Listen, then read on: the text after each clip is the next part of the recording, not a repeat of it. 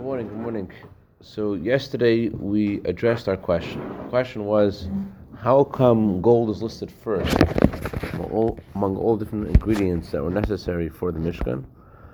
And does anyone remember the Rebbe's answer?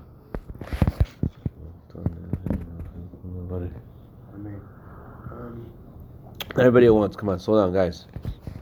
Why is it that gold was mentioned first? It wasn't the number one thing needed in the Mishkan. It wasn't the number one thing that people owned, and yet Hashem mentions gold first. The hardest for people to give up? That was a nice try. We did say that the purpose of mentioning gold first was to answer a question. What was the question? The question was, how is it possible that every single Jew, a Jewish man, a Jewish woman, a Jewish child, they're all going to do this incredible feat of causing the Shekhinah, causing Hashem's presence to rest in this world? How is that possible? Especially considering that the donations to the tabernacle were supposed to be done lishmi, altruistically. So the Rambam says that not every wise man is able to reach the level of doing things altruistically, just with love, doing the truth because it's true. So the question is, how is this possible that Hashem is asking every Jew to participate in this incredible feat of bringing the Shekhinah here, especially with a caveat that it has to be done for the sake of Hashem? Because it's all about the Chiddush of Nefesh, which is connected to Hashem, and we're all on the same level, at that level of the Yehidah. So Hashem wants us to tap into that level to connect to Him. Yeah, that's right. The Rebbe says that a Jew has to know that he is truly wealthy. Why are you wealthy? Because your first possession, what you're connected to, is gold. You are a neshama. That's your real reality. Although externally you have an animal soul, and that may be what's running through your head, heart and mind all the time, but that's not really who you are. The true existence of who you are, even in this world, is your neshama. That's who you are. Therefore, you are a prince. You are the king himself, because you're a Jew. And a Jew, even though externally may be one thing, but the true reality of a Jew in this world is Elyonim. When God created the world, He made a divide between the heavens and the earth, and He said the heavens cannot go down to earth, and the earth cannot go to heavens. There's a separation between the spiritual and the physical. Then Hashem annulled the decree when He gave us the Torah. And when He annulled the decree, He changed the status, He changed the fabric of our very being. And therefore, a Jew, even while he's in this world, what is a Jew? A Jew is part of the Elyonim. He's part of the higher worlds. His neshama is his real reality. It's hard for us to perhaps absorb this idea that our real reality is our neshama, but it's something which is really very relevant, very down to earth. You're not going to go to sleep at night and forget to daven Ma'ariv and have your body wake you up in the middle of the night and say, "Hey, you didn't daven Ma'ariv." It's not going to happen. But if you went to sleep last night, except for some tzaddik, all right, some tzaddik have that way. So, but there are people who forget to don't eat dinner. They go to sleep without dinner, and their body wakes up and says, "You did not eat dinner. You're hungry. Go eat dinner," because the body is our conscious natural self. Yeah, it's true. Your body is your conscious natural self. In the words of the Alter Rebbe in Tanya, we had it in Chitas, chapter 29, the person himself is the animal soul. Okay, that's your conscious self. But at the same time, although that's your conscious natural self, that's not at all your core. It's not how you identify. Even this is not only true for the Jewish people, but is even true for all people. The animal soul, the lower, more base things, are more of our natural thoughts, but that's not necessarily our core. Let's say parents, God forbid, forget that their child in a car on a hot day, and the child dies, or the child gets sick. So why they forget? Basically, they forgot because they're bad people. They don't care about their children. No, that's not why. And the proof of that is that they'll be plagued the rest of their life for that decision, and they'll be constantly have heart, gut-wrenching feelings and thoughts and regret their whole life. Never forget. Naturally, never forget. And yet, that day they did forget. Why they forget? Because their conscious mind is the conscious heart is on one thing. They have a bunch of stuff in their head, and their core, what they really care about is in the background. Therefore it's possible that they overlook their child. They forgot about their child, but not that they don't care about them. So in the same way, a Jew has an neshama. Our true core is our neshama. That's our identity. The Rambam says even when we say we want to go against God's will, it's not really us. And therefore, although halachically a get, a divorce, can only be issued if the husband wants to give the divorce, and he's screaming, he says, I don't want to give the divorce. And the halacha says he should give the divorce. And he's screaming, I don't want to do it. So the halacha is the bezdin beats him up until he says, okay, I want to give the divorce. What's that? Does he really want to give the divorce? No. I don't want to give it. Okay, boom, boom, boom. All right. In this corner, weighing 300 pounds, and then, okay, I want to get a divorce. What's going on? Why is that kosher? Meaningless, it seems, just superficial. No, halacha says it's not superficial. On the contrary, when he says he doesn't want to give a divorce, that's superficial. That's not his core. When he says he does want to give a divorce, that's what Torah says he should do. That's his core. That's who a Jew is. So a Jew, although externally is part of the tachtoinim, although a Jew externally is part of the earthier creatures, yet his true identity is El Yonim. True identity is from the higher worlds. Why don't we apply that same thing to other? 1 second. And that's why a Jew is given the task of doing the same thing to this world. To make this world, which externally is the lowest world, and to reveal and to bring into the world El Yonim, to bring to the world Kedusha. That's what we're capable of doing it. So that's what Hashem is telling us by telling us that the first thing you should donate to the tabernacle is gold. We want to tell you is, I want you to know why I hired you. I hired you because I consider you rich. I consider you someone who is connected to the most precious things in the world. I consider you a prince. And that's because you may look at yourself as a shemendik, and I, Hashem, know better, and I tell you, you are gold. Gold belongs to you. Yeah, Reb Zev. Why don't we apply that same concept to other mitzvahs per se? Other things in Torah. What do you mean? Tzedakah. Like, we need this tzedakah right now. I just don't have it. I can't give it. All right, well, we'll see if you have it or you don't have it. Come step into this room over here and beat the guy until he writes his check. And then he's like, okay, I actually do want to write that check. I'm sorry. That's what people tell.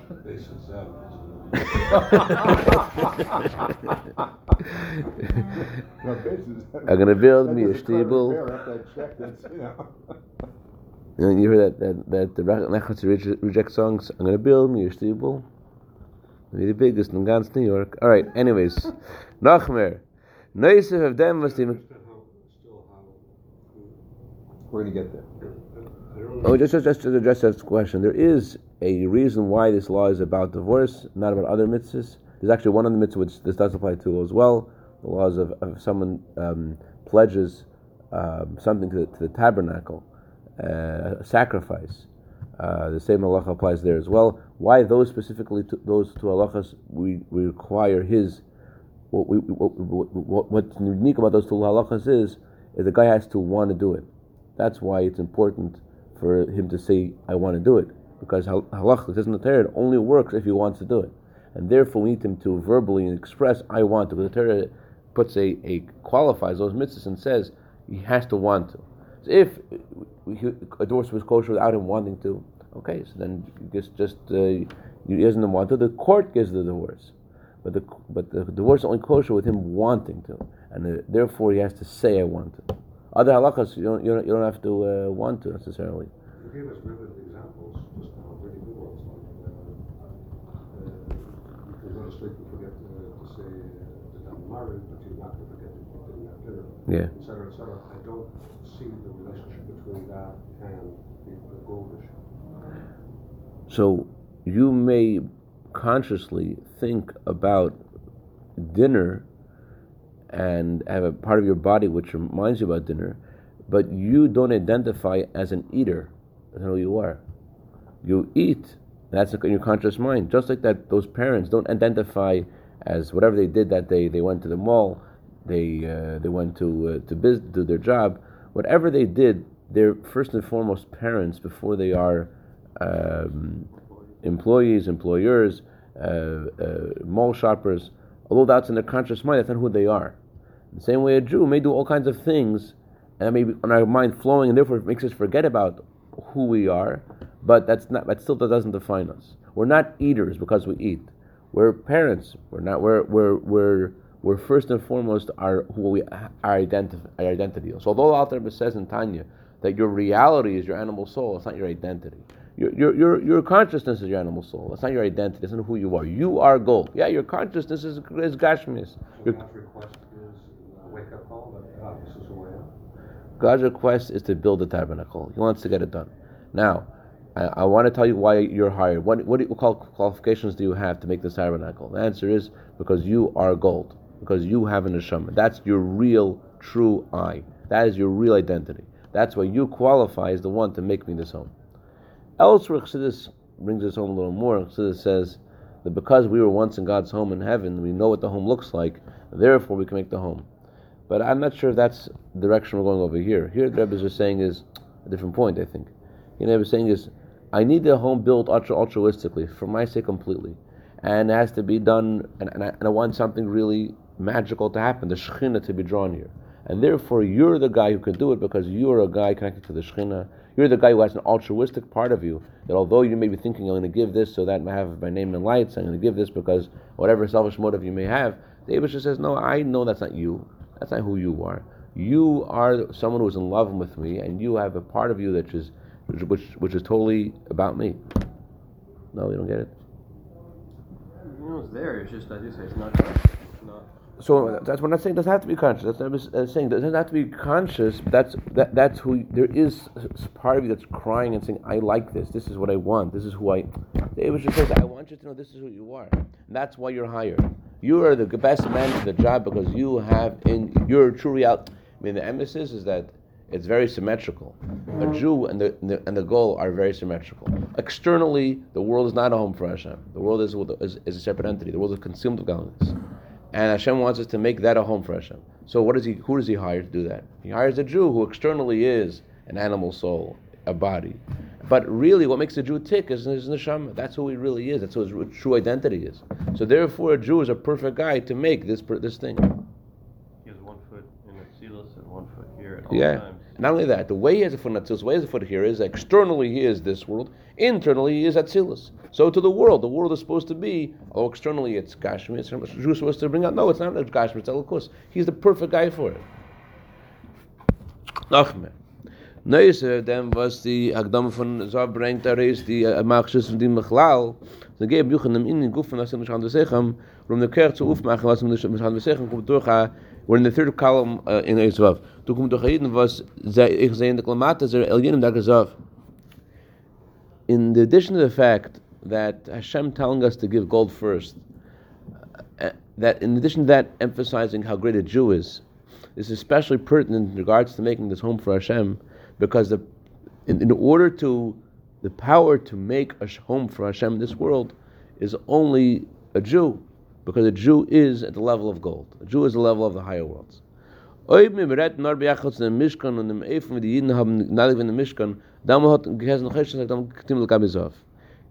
just talking about the Mishkan and the way Jews should donate to the Mishkan, so then you're right, then silver and copper should have precedence.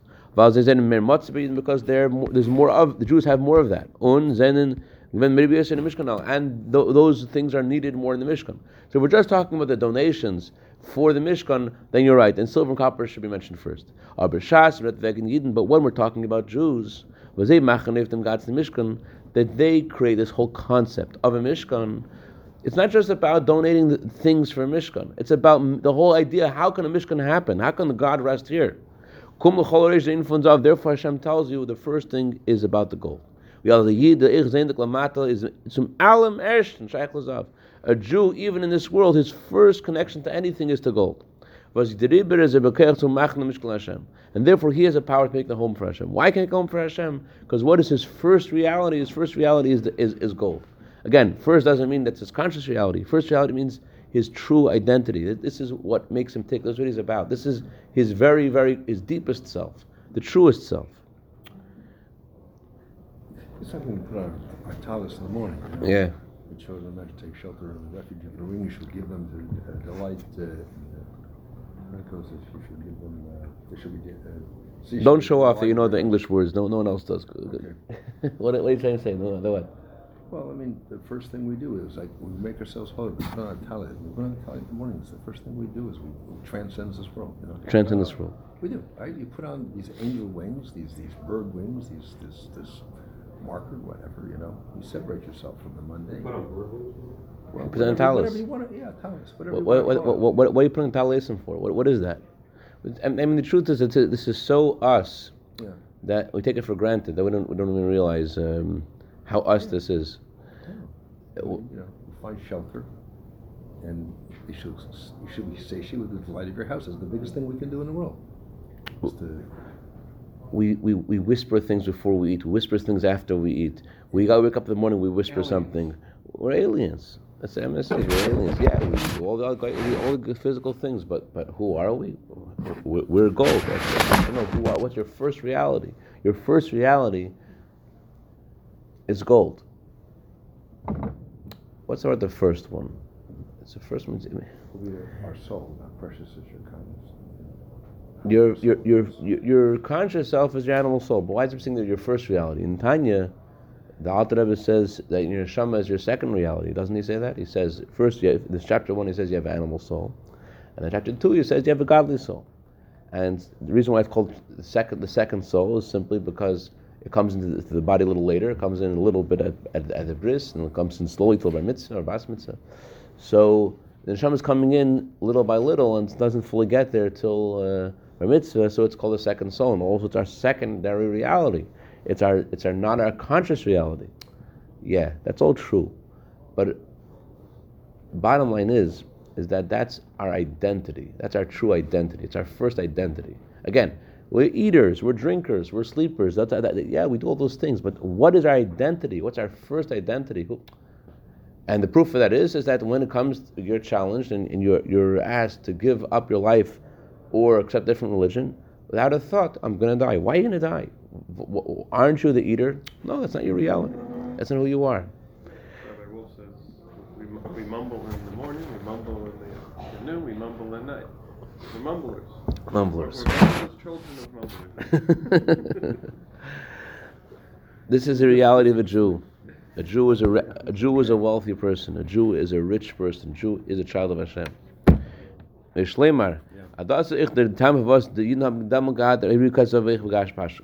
reason why the Jewish people had at that time so much gold and silver, because spiritually they have a spiritual wealth, that's how they became physically wealthy as well. Their physical reality then mirrored their spiritual reality. The reason why all the Jewish people leaving Egypt had 90 camels with all this silver and gold is because their spiritual reality is gold. Therefore, their physical reality was gold as well. Therefore, physically as well, they also had lots of gold. On page 386, the last paragraph in the first column. Now we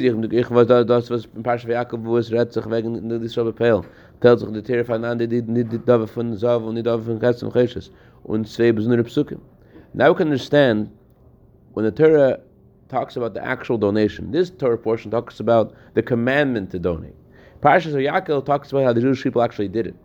So the Torah makes a distinction and separates the donation of gold and the donation of silver and copper into two different verses. Why two different verses? If we're talking about donations in Mishkan, say they did gold, silver, and copper. Why does it put gold in a separate verse? And the Torah does. It says in the one pasuk,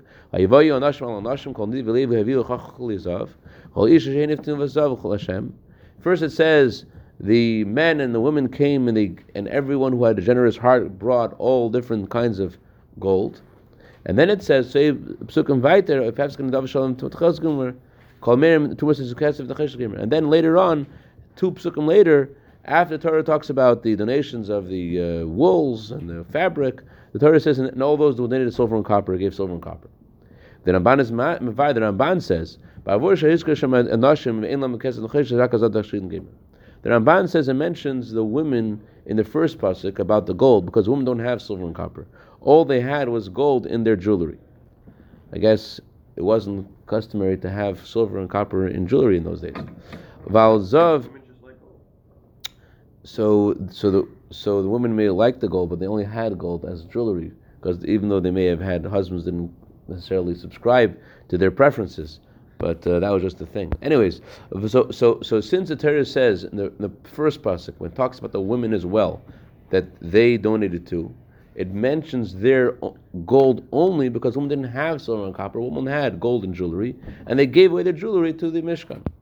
Valzav is an ander sug echos von the Kesen Cheshes, and in the ander Dav Zav Vashweist, if the Shleimus von Yed Riden, Anashim and Anashim.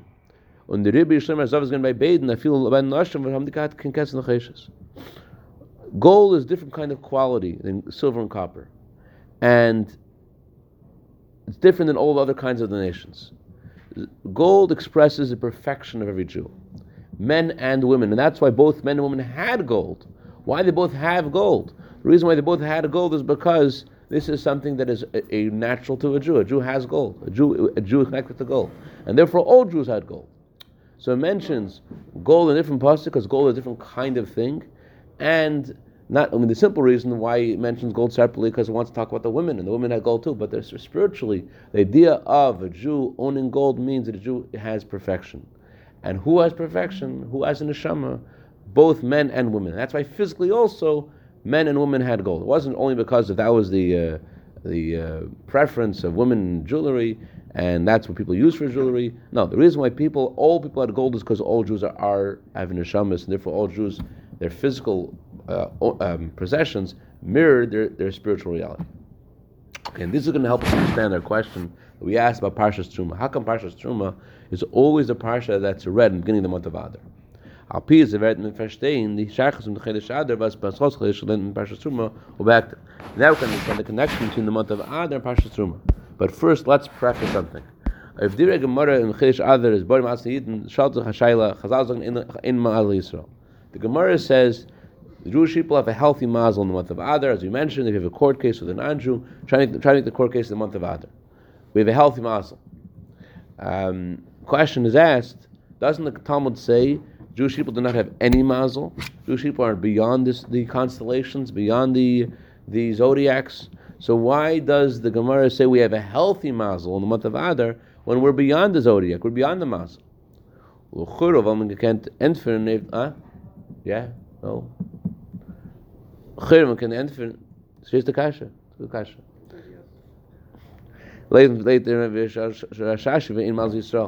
Maybe we can answer this based upon what Rashi says about this passage. How does Rashi interpret the word the Jewish people do not have mazel? Says Rashi, Rashi says through prayer and merit, a Jew can change his mazel for good. That's haste. As a Yidden Hamna mazel, the Jews have a mazel. Jews are affected by mazel. They have a mazel. Aber durch a koyach chazak yeser, but through a more powerful force, through prayer, through merit, they could change their mazel for good. Like in the story of Rabbi Kiva's daughter, that the astrologer said that she's going to die on her wedding night, and she miraculously survived her wedding night. The famous story that she went to sleep and she put her hairpin in the wall, and thereby killed a snake that could have killed her. So Rabbi Kiva asked his daughter, "My daughter, what did you do?" And she said how she gave tzedakah, she gave away her portion of food at the wedding for a poor man. So Rabbi Kiva said, Jewish people do not have mazel, and tzedakah saves from death. In that analogy, though, you see that there was mazel, just her merit was stronger than the mazel. So maybe you could say the same thing about, I was going to say, so non-Jews can't pray to have things changed? Well, I'll cut the non-Jews in a second. But let's first address our question. So maybe we say the same thing with Jewish people. They don't. When it says they don't have mazel, what that means is they're able to change the mazel. Thus is Avronikin Bir Mazel Ben Chodesh Adar. It's not a good answer for the month of Adar because of Bari Mazel is a pashas to teach. The meaning of healthy mazel doesn't mean you're able to change your mazel. When we say you have a healthy mazel in the month of Adar, it doesn't mean you're able to change your mazel through prayer, you're able to change your mazel through merit. Nor as the mazel atzib b'chesh Adar is by rather. When you say you have a healthy mazel, month of Adar means I did not pray, I do not have merit, and I still have good mazel. So it's not because ordinarily we say Jews don't have a mazel. What that means is they're able to change their destiny through their deeds and through their merit.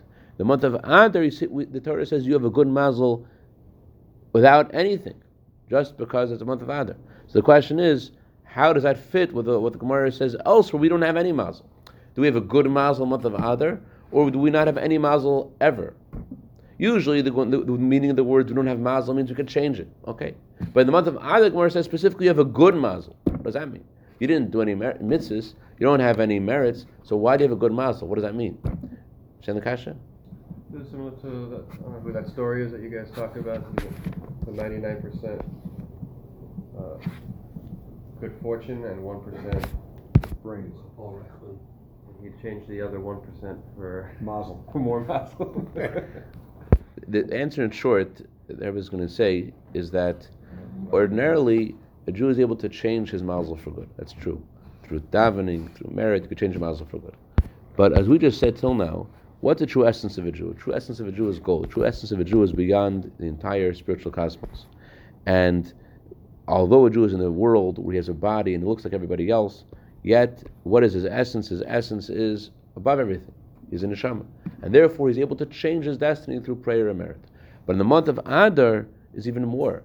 Even though you don't have merit, even though you didn't do mitzvahs, still, and you're just one individual Jew, still you, in the month of Adar, without you doing anything, it's revealed. Your Jewishness is revealed in a way that although you're in a court case with a non-Jew and you're contending with nature, it seems still Hashem lifts you up above the realms of nature and the realms of merit, and says, "You're my child, and therefore we're going to do things my way, the way that you would deserve as my child." Without your merit, Hashem reveals the value of a Jew in the month of Adar. L'chaim.